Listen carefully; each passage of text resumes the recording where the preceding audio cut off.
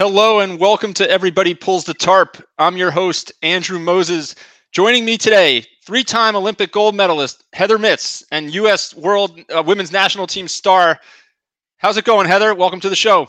Hey, Andrew. Thanks for having me. Excited to be here. It's great. It's great to have you. And where I want to start with you is one of your mottos or mantras. You say, "Tell me I can't, and then watch me work twice as hard to prove you wrong." Tell me a little bit about where that mantra, motto, whatever you call it, where did that come from, and when did that first, become the Heather Mitts motto? So, unfortunately, I tore my ACL in 2007, and I think we were like one game away from them announcing the World Cup roster, and obviously that was like very devastating. But all major injuries are. I made the mistake of reading the comments when they announced that I had torn my ACL. And there was one person that said, good, she shouldn't have been the starter anyway. The other one was like, she'll never make it back for the Olympics because of the talent on this team. And as much as that hurt, I kind of used it as motivation. And I found that quote that you just mentioned.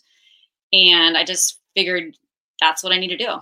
I need to work twice as hard to make sure that I give myself an opportunity to get back out in the field and to prove those people wrong. And that's exactly what I did. You sure did. Before we get to the process that you went through to prove everybody wrong, because there's a lot of good stuff I want to talk about there. When that injury happens, I'm always curious, is there any like self-pity for a period of time where you feel sorry for yourself, or is it just like, you know what, I'm ready to go, let's rehab this thing and get back out there? Yeah, I mean, I think it's just a natural thing. All athletes want to be out there playing, and when your sport is taken away from you, it's devastating. And I think when you have a major injury such as an ACL or something like that, there were days where I never thought that I would A, play again, or B, play at a high level. And I was really feeling bad for myself. And luckily, my now husband, then boyfriend, was also a professional athlete. And he had never seen me like that, but he just kind of said, you know what, Heath, like, you get one day to feel sorry for yourself. Tomorrow's a brand new day. And so obviously I did just wallow in my self-pity for the rest of that day. But then I woke up the next morning, I'm like, he's right. Like, feeling sorry for myself is not going to help me to get back out in the field any faster. And I think we can apply that to everything in life, right? It's okay to feel bad for yourself for like a small amount of time because you're human. And those are natural feelings, but at the same time, like, that's not going to help you to move forward and to get back to where you want to be. Yeah, I've talked a couple times now on this show, and you and I have talked about it. A month ago, I test positive for COVID. I think I'm doing everything right. We're social distancing. We're wearing masks. The kids are going to school. I'd be lying if I didn't tell you, for a day or so, I felt really sorry for myself. I felt sorry for my wife because we had a lot to do around the house. But then it was, a matter of, all right, like, what do I need to do to stay healthy myself? What do I need to, how can I, from isolation, even in any limited way, help my wife and kids get through their day? So it's really, really interesting. So you have your day of pity, your little pity party, I guess you could call it, right? And then you get linked up with James Galanis, who's kind of become like this guru, almost famous, trainer in the soccer world these days. What was that experience like at that? And how did you guys go about building a game plan that was going to help you achieve that goal of getting back in time for the Olympics? Yeah, I was so fortunate because James had always, I always said I'm going to retire, soon. And he's like, you should keep playing, going after your dreams. And then I had that injury, and I think he just saw how down I was about that, but he wanted to help me. He's like, he knew how hard I worked, and he knew I had all the tools to be able to get back out there and to kind of get on the field again if I wanted to, but it was going to take a lot of hard work and effort, right? And so I actually love how he kind of built me back up. He knew that my mechanics and my skills weren't perfect, and that they needed to be fixed. And so we worked on my weaknesses. And at that point in the very beginning, I couldn't run, and I couldn't do all the things that had kind of been like my specialty, was the fitness part of it. So we worked on the things that I needed to work on, which was the skills. And So we would do 3 hours of skill work, just working with the ball, not, doing very much lateral movement, anything like that. And it was very tedious. And believe me, there were days like, I'm like, oh my God, what are we doing? Like, I want to start running again. I want to start like having contact and playing.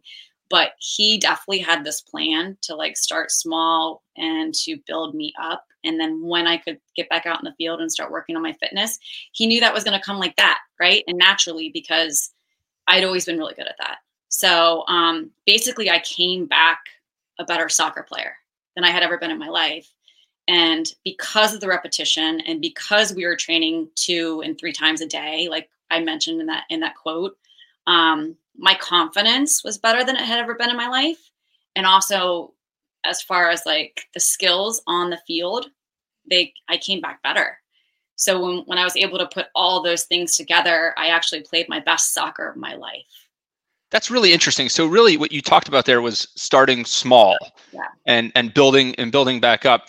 You and I have talked about I call this show Everybody Pulls the Tarp, and it's based upon a philosophy that I have that great teams and great organizations are powered by individuals who contribute in unexpected ways. Mm-hmm. They do things outside the boundaries of their job description, small things that make a huge impact. So as was there a point when, you guys put that game plan together and there are some of these things that you just described as like really tedious, mm-hmm. where it was just frustrating, it was really, really frustrating. And you kind of had to just power through and stay focused. Yeah. And he would just say, just trust me, Mitzi. I know what I'm doing. It's like, it's a part of the process and you have to buy in. And he knew my personality and it's like very full throttle, right? I have a hard time like sitting back and being patient and doing anything.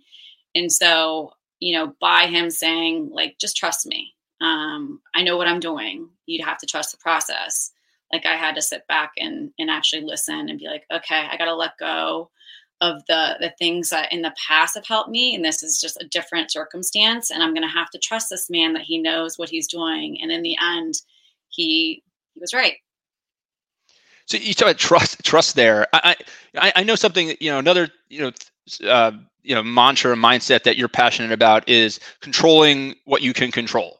So obviously, in that instance, you're giving a lot of control to James from a rehab standpoint to get you back on the field.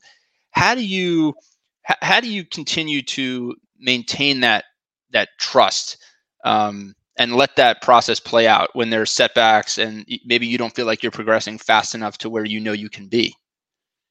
I mean, it really just does come back to controlling the controllables, right? And there are certain things in every situation that are just, you have no say in it. There's nothing you can do.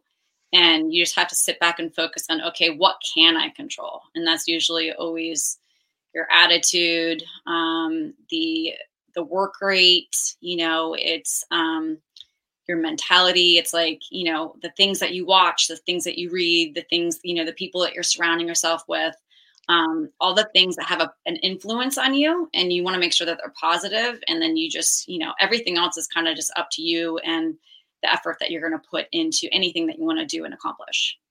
So I'm curious, so like, are you, when you're setting goals, were you guys setting goals like, but hey, we're going to get from here to here by noon today, we're going to get here by Friday, or was it, all big long-term?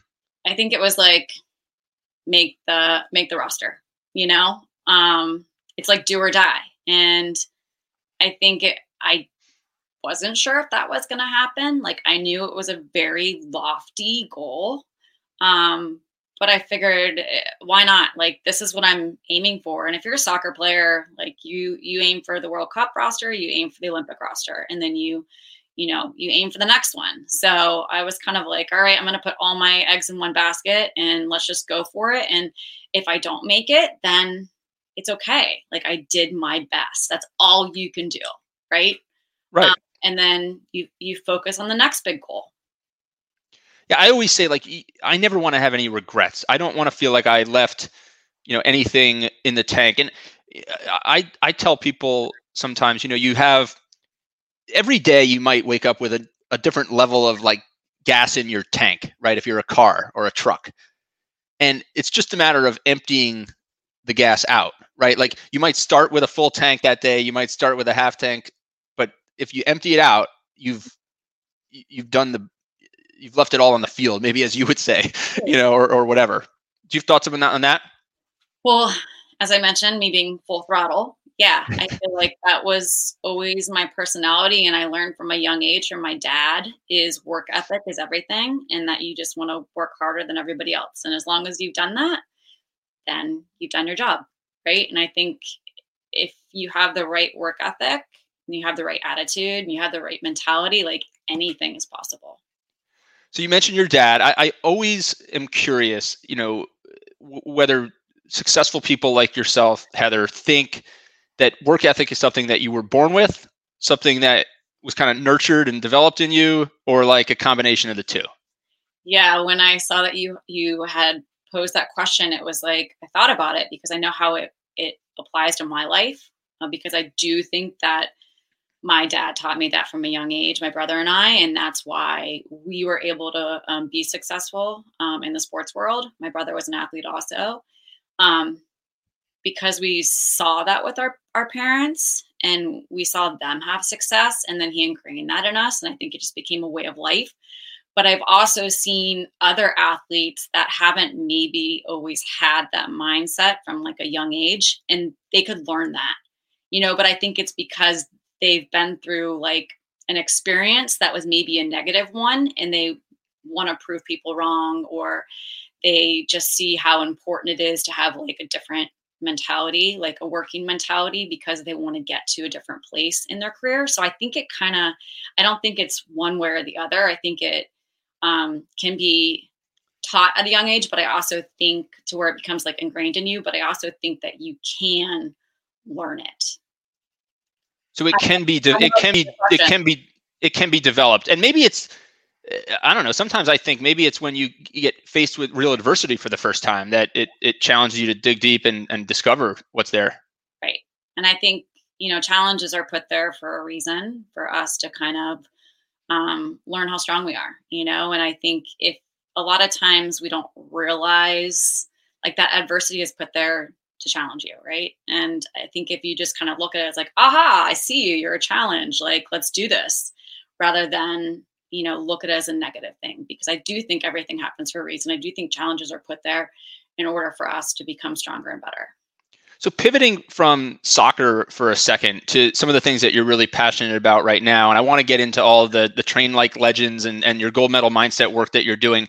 But I know something that you're passionate about. You're sharing thoughts on Instagram all the time is healthy eating and putting the right foods into your body. Talk a minute about, like, just for the person who's watching or listening who is not aspiring to be a World Cup soccer player. They're just aspiring to be the most productive business person or parent or person. They're just trying to get through their first 5K. Talk about some of the other things that you've learned over the years that contribute to, let's just say, being at your best, from a peak performance standpoint. Talk about that for a minute. Gosh. So I learned from a young age. My mom was really into health. And so we never had like even sugary cereals or like, a ton of sweets around our house growing up. And of course, as kids, we hated that. But then it just kind of became a way of life to where when we went to college, like we were the ones that were cooking like healthy meals every single night. Right. And we didn't even think twice about it. So I just feel like, I felt like my mom really did us like a solid from a young age, just to kind of like ingrain that in us. And obviously I want to pass it along to my kids. Cause for me now personally, I want to be healthy because I want to be around for as long as I possibly can to be there for my children and to be like, to not have medical issues. And, I see what's happening with my dad right now. Like he hasn't exactly been the healthiest human being. And now he's having, health issues down the road. And that's so hard to watch your parents go through stuff like that. So I just think it starts at a young age and just like learning about health. And I know it's so hard in this world to like be able to read ingredients and know what goes into your food and what you're putting in your body. But I I just think the more that we can learn those things, like the better off we're going to be in enjoying life and being able to be around if we do have children or if we have loved ones that we want to spend our lives with. So when you think about that, it's obviously something that was just a part of you from an early age. It wasn't like some in vogue thing that a trainer in college, pointed you towards, or that you read in some blog. It was something that was part of you. But when you look back on your success, do you believe it really played a part? Yeah, 100%. I mean, I think that, fitness is, what do they say, 20% exercise, 80% nutrition. And I really think that helped me to have longevity on the national team. I think that my fitness, my professionalism to health, right, and nutrition, and obviously my mentality are really kind of what allowed me personally to have like such a successful career. It's not because I was an amazing soccer player. I'd love to say that I am. But I think it was those other things that kind of just helped me to really make an impact. In anything like that, right? It's all about building discipline and controlling the controllables and controlling you have every day and every hour of the day, every minute of the day, you get faced with choices. Yeah. And it's one thing or the next. I think it all fits together. For sure. In terms of how. And I know it's hard. And I know it's really hard to like read through like labels and what people are telling you. But I think it's like, that's our due diligence, is to be able to like learn as much as we can about what we're putting on our bodies. It wasn't until I had my first child that I really kind of started reading into like not only what we're eating and drinking, but also like everything that we buy as far as like healthcare products and clothing and just like you name it. Like I really am very passionate about like just being able to be more mindful of everything that's around us in order to have more longevity. It's very cool. And now you're passing on these messages and lessons to so many others through the Train Like Legends platform. Talk about that for a minute, Heather, so that the viewers and listeners can get a feel for what you're doing now and what inspired you to launch that platform. Yeah, I'm really excited. As I mentioned to you guys, I mean, obviously fitness was a huge part of my national team success. And I wanted to be able to share that with like the youth athletes, because I feel like it's definitely an underserved area. I never lifted a weight before I went to college. And I feel like I wish I would have done that sooner, because that was a big transition for me. And I actually saw that it really did make me stronger and made me more confident and made me more explosive. And I'm only 5'4", 120 pounds. So I need all the help I can get as far as being able to get out there on the soccer field and be able to go up against the Abby Wambachs of the world that are 6 foot and 160 pounds. There's no way I'm going to be able to even compete with her if I'm not being diligent about my strength and conditioning. So I just felt like I wanted to start this program to help to educate and to guide and inspire young female athletes. And it's really cool because it's a program that has instructional videos that everybody can do on their own through an app. And I help them through these instructional videos. And then we have feedback with our strength and conditioning coach, not me, but a strength and conditioning coach that actually sends the program out on a daily basis. And it's customized. So, everybody's kind of different, but especially now because of COVID and the fact that gyms aren't available, you can do everything at home. There's body weight workouts. There is conditioning involved, which is like my baby. And so it's kind of the best of both worlds, I think, for female athletes to be able to learn about their bodies and become stronger and more confident. And then it translates onto the soccer field. But it's specifically for soccer players, and it's aimed at girls 10 through 24. How cool! My girls are a little young for it, but one of these days we'll have them on the platform. I guess Heather, it just all of this discussion makes me think about this notion that with somebody like you who's had this just incredible run of success throughout your career in so many different facets, people see you on the podium, right? In your case, 3 times getting a gold medal around your neck. But so many people don't see what happens behind the scenes. All of these things that we've discussed. What's your message to people when they say, Heather Mitts, 3-time gold medalist, it must have all come really easy? No, it takes a lot of hard work, but you know what? Like that's all it is. I mean, it could happen to anybody, but I think there's a little bit of luck, but it's a lot of training and it's a lot of skill and it's a lot of hard work and dedication. And I think if you have the right mindset, you would be surprised with what you can achieve. Like anybody could do it, but you have to have the right mindset. Before I let you go, Heather, I want to talk about the teamwork side of this a little bit. We talked a lot about your relationship with your parents, your relationship with James Galanis, the impact your husband's advice has had on your career. But you've been a part of so many amazing teams throughout the year. I mean, college, all you guys did is win. Women's national team, 3 gold medals. I mean, what a phenomenal story. You were a part of so many great teams. You represented our country in over 100 international matches. What in your mind separates great teams from like good teams? Ooh, a lot. And I was so fortunate to like play on a lot of really amazing teams. And I think it does start at the top. I think has a lot to do with the coach. Obviously, that's where the majority of your leadership goes. But then you have to have those coaches delegating, having captains underneath that team that are going to also lead, right? And I think when I look back, it really does come down to like the type of players the coaches are picking, right? And everybody kind of buying in, right, to what they're trying to have you do. So obviously, like there's luck and there's skill and there's people that are going to work hard. You need all those things also, I think, in order to be successful. But from the teams that I have been on, I really do think that the reason why we had so much success on the field was because we became extremely close off the field and we became like friends, right?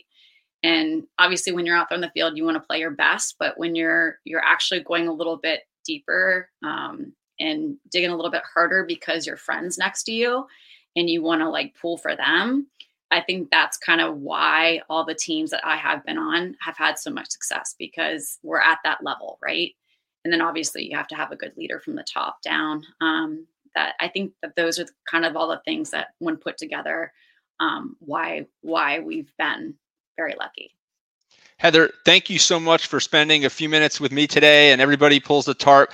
Congratulations on all the success, and good luck with whatever, all the things that you're doing next. I feel like you're just starting to write the Heather Mitts story. Let's hope, Andrew. Thanks for having me on. Obviously, I think this is a great concept, and I really enjoyed sharing with you today. Thanks. Thank you.